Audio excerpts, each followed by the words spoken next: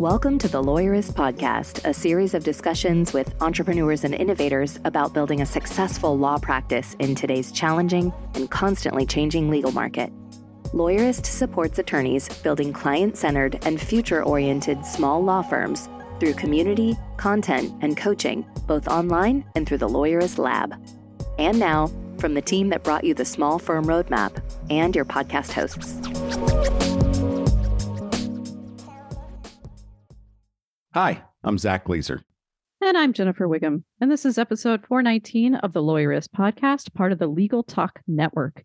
Today, Stephanie interviews author Oliver Burkeman about mindfulness and productivity. Today's podcast is brought to you by Berkshire Receptionists, Posh Virtual Receptionists, and Lawyerist Lab. We wouldn't be able to do this show without their support, so stay tuned and we'll tell you more about them later on. So, Jennifer, I know you told me to read this book. I did. I haven't yet, but it's, like you said, it's on mindfulness and productivity. I sometimes can't get those two things to work and play well together. When I was younger, I've had a counselor that was trying to get me to practice a lot of mindfulness by reading a book called Untethered Soul. And when I get too deep into that, a lot of times I think, well, what's the point of doing anything? You know, it's like reading Albert Camus' The Stranger. Like, what you wind up sitting on a couch just doing nothing because nothing means anything. She finally brought me around to, using your values to guide you. What is it that you want people to say about you in your eulogy? What are the things that you really value? And yes, you live in the moment, but what is moving you forward are your values. And that seems to be a little bit of what is being spoken about in this book. Yeah, it's extremely similar. And I think when I recommended this book to you, as you know, I'm a little skeptical of productivity books, even though I keep reading every single one of them. And thanks for laughing. And I picked this one up thinking, okay, here's another productivity book. It's called 4,000 Weeks, but it wasn't like every book I've read. And I think there's a place for productivity books that give you systems. This is giving you a mindset, which is very similar to what you just said.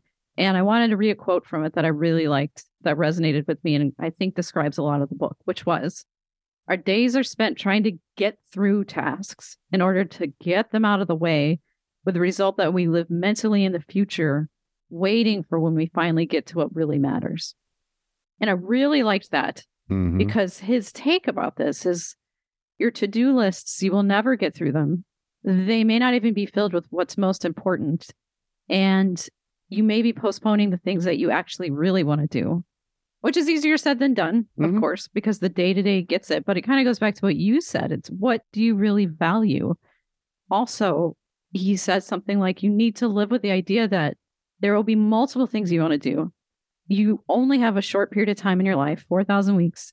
So you will need to choose the things that are important. You will sacrifice some things, and you will have to live with the inevitable loss of not being able to do everything that you want to do.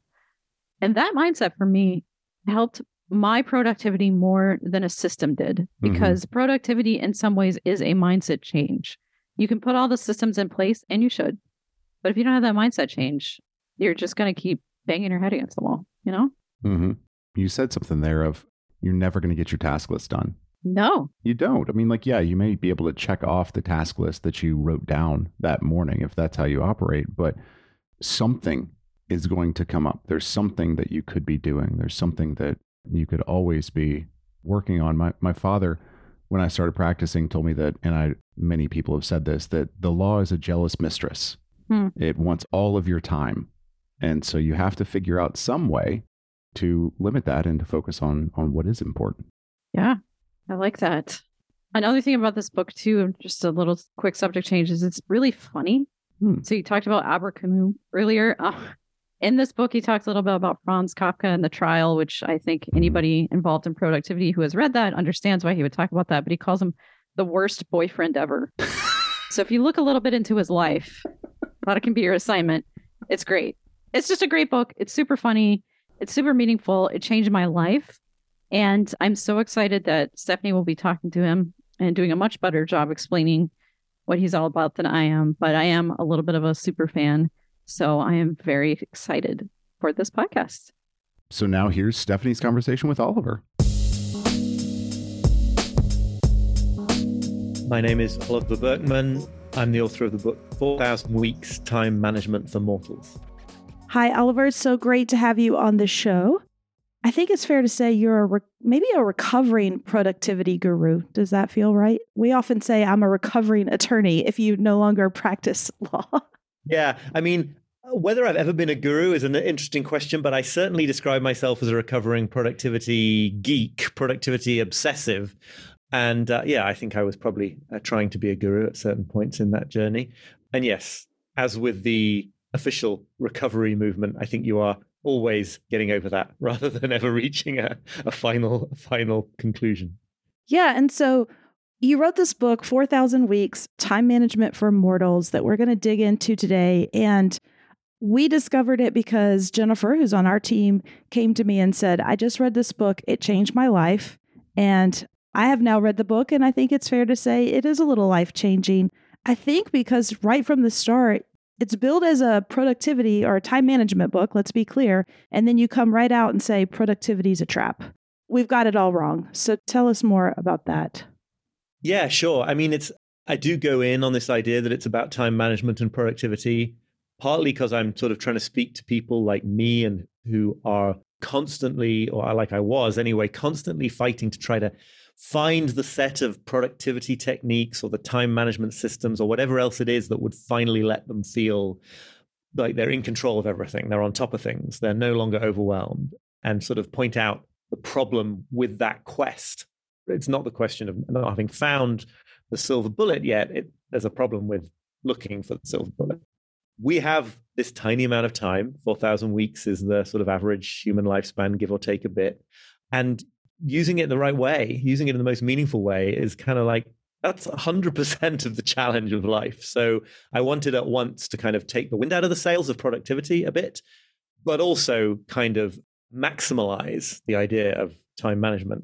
Like, we do have to take that question pretty seriously if we're gonna build lives that matter to us. Yeah, I mean, I think it stems, you tell me, from this idea that at some point we started to see time as a resource to be used. Instead of, I guess, before the Industrial Revolution, you talk about there were no clocks and you just worked and you lived your day and you did things. But it was when we invented this idea of clocks and having to show up and all be at the same place at the same time where we started to shift our relationship with time and how we use it. Yeah, I think there's a lot of truth in that. It's a long process. There are obviously clocks prior to the Industrial Revolution, but it's all part of a big transformation. Look, I think we've always wanted to transcend our mortality. We've always had huge difficulty with being finite, mortal creatures.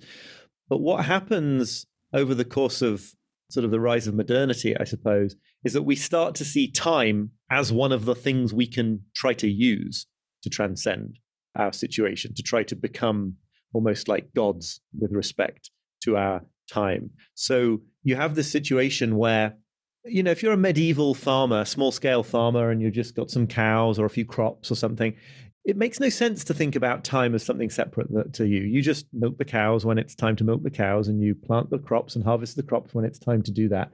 There's no sense of trying to sort of line that up against a schedule and then find yourself wanting and think, well, I've got to fit twice as many things in before this particular milestone in the schedule. That whole discussion just never gets off the ground to begin with. And I think that is a much more peaceful attitude towards time. It is also an attitude towards time that would have made most of modernity impossible. So, you know, there are upsides and downsides to all this. But I think that the big error that we make now is in thinking if time is a resource and we can always be making better use of our time, then there must be some way to finally make time for everything that matters. And the point I want to make very simply in the book, apart from anything else, is that there's always going to be more that feels like it matters than there is the time available to do it. Yeah. I mean, what stopped me in my tracks is you say in the book, once time is a resource to be used, you start to feel pressure, whether from external forces or from yourself, to use it well and to berate yourself when you feel you've wasted it. When you're faced with too many demands, it's easy to assume that the only answer must be to make better use of your time by becoming more efficient and driving yourself harder. And then you say, soon your sense of self-worth gets completely bound up with how you're using time. And I'm sure for anyone who's listening, that resonated so much because as busy professionals, as business owners, we tend to kind of wrap ourselves up in how much are we getting done, and we judge our success or our failure on this idea of accomplishing things. And it's exhausting, quite frankly, because we can't do it. Yeah, right. I mean, the sort of stark way of putting it is that an awful lot of us have staked our sense of self-worth, our sense that we're doing enough, that we've made it dependent on doing more than we ever could do, right? It's like, it's this kind of perfect trap where the only way you will feel like you've used the day well or that you've kept on top of things is if you've done a quantity of things that nobody could ever do. And so it's absolutely a treadmill. It's something that you're not going to get to the end of by more discipline or more effort or better productivity techniques. And I was stuck in that mindset for years. I'm sure to some extent it's still with me today. This idea that you sort of wake up every morning not only needing to earn a living, because of course you do, but also needing to kind of justify your existence on the planet.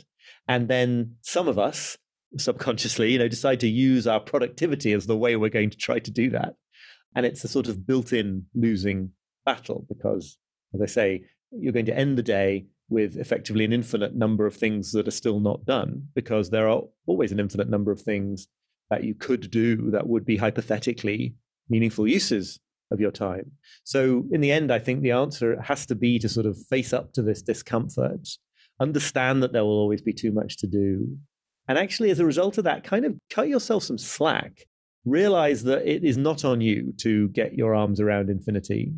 And actually, in my experience, that's actually really empowering because it does enable you to then pour your time and attention into a handful of things that really count. It's not a recipe for sort of giving up in despair. It's precisely a recipe for being, energized to make the difference that you can make when you give up trying to do an impossible amount. Yeah.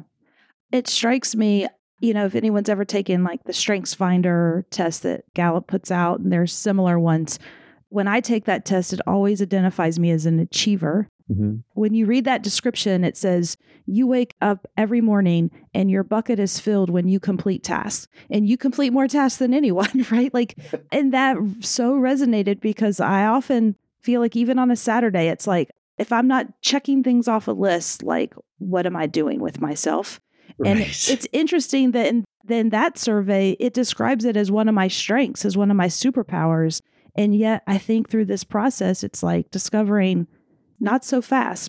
Maybe we've got it all wrong. And you talk in the book about this idea of clearing the decks, which really resonated with me because I'm sure lots of people, because it's this idea of like, well, I'll just get all these things done.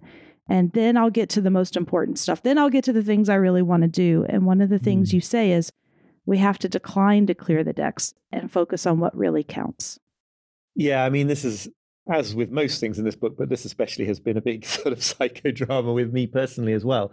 There's this very, very seductive notion that the way you're going to handle your day or your month or whatever is, first of all, to clear up all the little stuff, which on a daily basis tends to mean things like answer all the emails and deal with all the little crises. And then allegedly, you're going to finally get to this point where you have the time and the peace of mind to focus on the things that life is really about, or that you consider to be the core value of your work.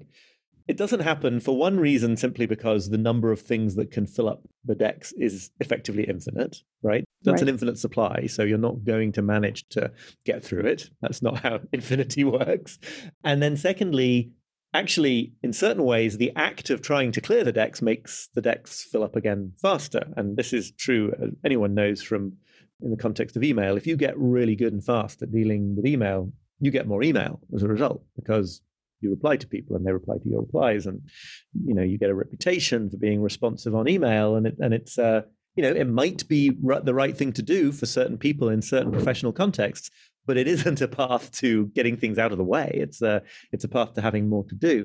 And so, then what happens, of course, is that life becomes this kind of permanent state of getting stuff out of the way, getting through things you don't really want to be doing, to get to this mythical time in the future when you're doing the things that you really want to be doing.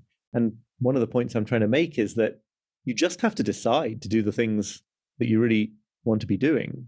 provided that they're sort of, broadly speaking, wise things for your work and for your goals in your life. You just have to sort of spend the first few hours of the day doing those things while knowing that the decks are full of all sorts of other stuff, while knowing that people are clamoring for your attention or getting impatient with you not having got back to them.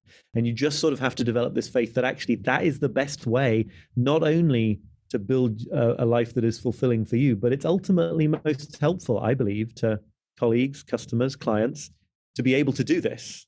You can tell me how resonant or not this sounds to the life of a lawyer, but you have to have the guts to believe that you're going to serve your clients best by being a shade less responsive to them and a shade more focused on doing the work that you're doing for them, if you see what I mean. No, absolutely. I think it's hard because we are always told, like, you need to be responsive and you need to communicate and you need to do the updates. And I think we've started to shift that as you can lay groundwork from the beginning of the relationship and say, I'm going to give you the updates, but it will be at this pace, or I'm not going to respond to every email within 5 minutes because I'm going to be focused on your work. And so it's like you can manage their expectations and create a place where you can do this more meaningful work and not just spend your time answering their questions on emails, which, by the way, is preventing you from then.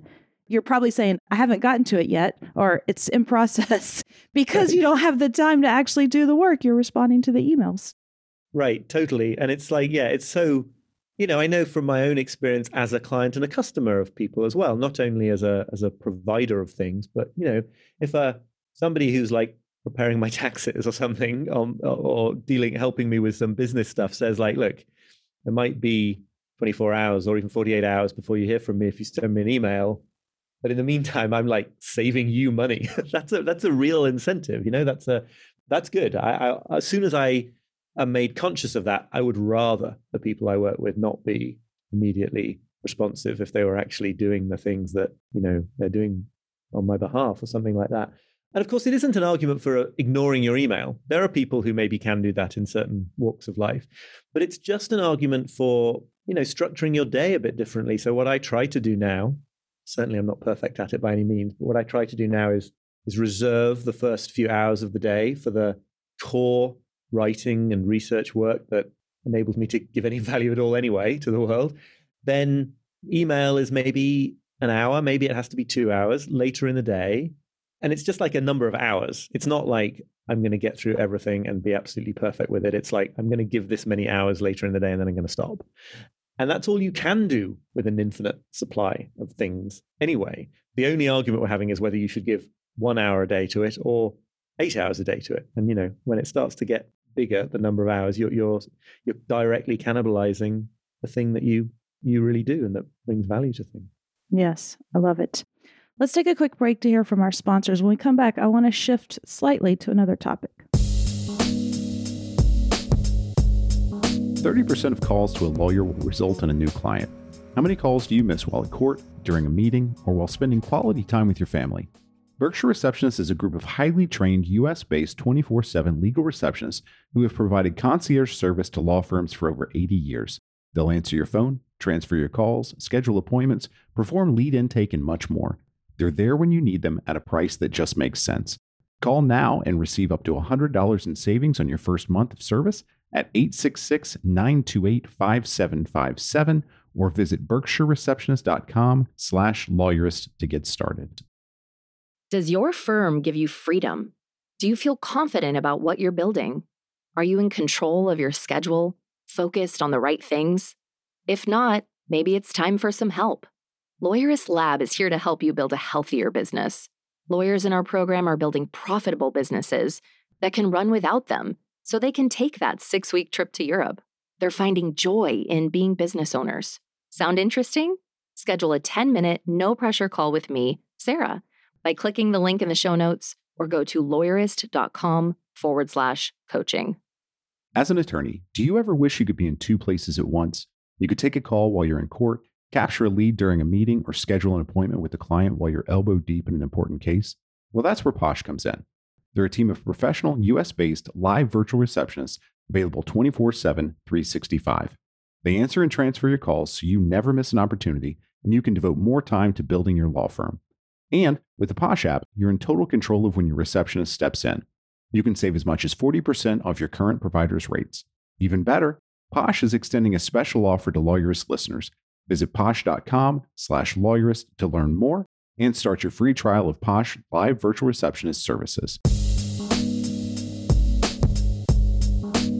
So we're back. We've just discovered that obviously there are way too many things in life. In fact, an infinite number of things we could be doing. The good news is we don't have to try to do them all anymore. We have permission to stop doing all those things and to focus on the things that matter, which is probably the hardest part of all this. But there's another concept you talk about, which is this idea of rest. And for many of us, I think that can be difficult. So I'm curious, why should we be thinking about rest differently?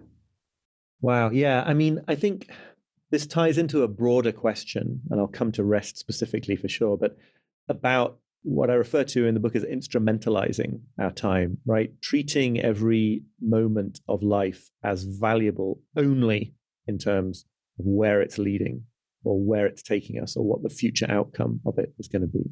And some of that attitude is essential if you want to do stuff in the world.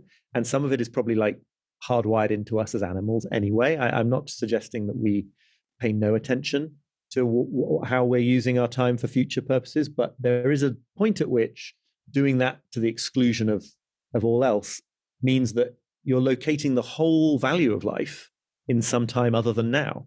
And it means that you're sort of endlessly sort of demoting the present moment, the only place where meaning ever really can be experienced, as something that only has meaning because of a future time when you're going to find meaning.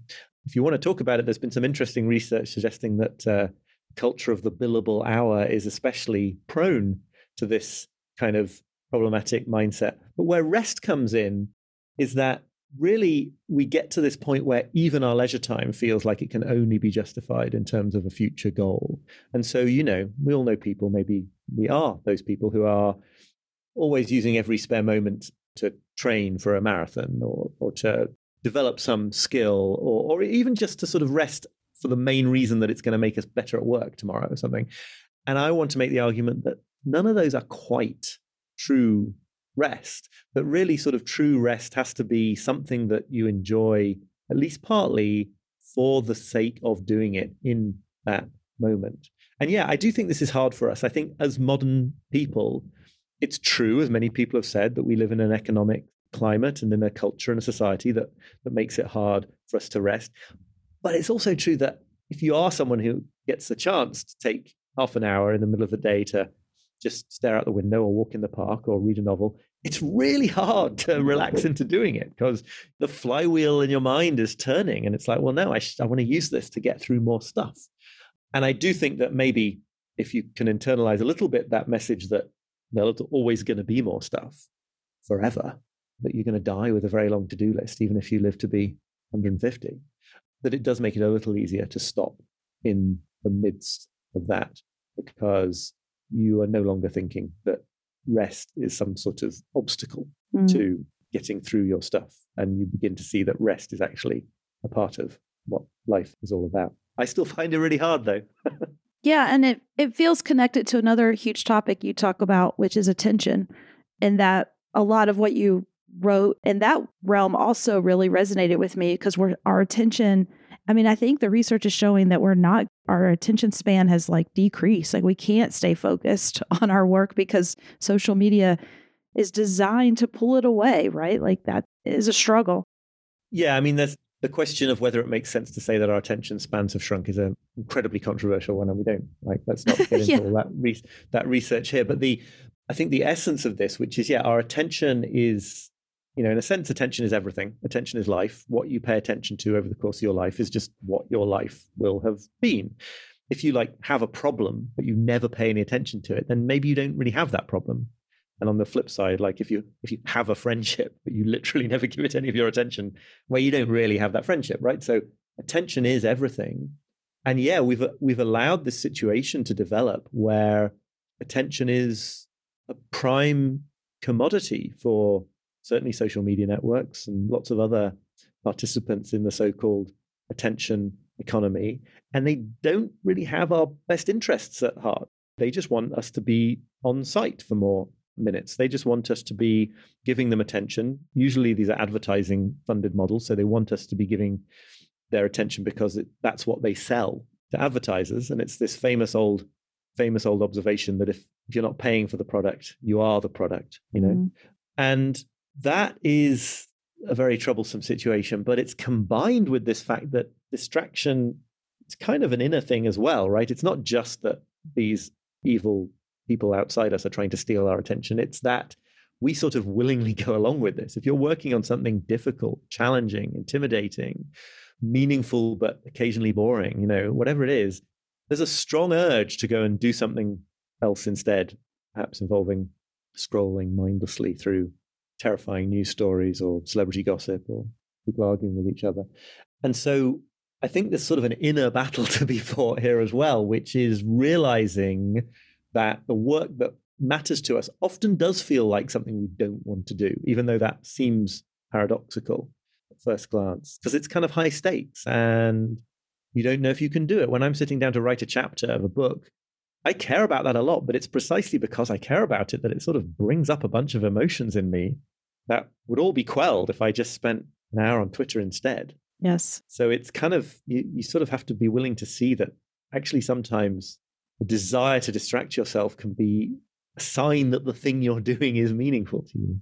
Yeah, no, that completely resonates and shows up in so many ways. I mean, when I was practicing law, it was often like, I think it goes all hand in hand. Like, let me clear the decks before I get to this really hard, important brief that is the most important thing, but I also know it's going to be difficult. And email feels easy, right? Like it feels like I know how to do that, but I'm really going to have to use my brain to do this other work that's important, but also intimidating.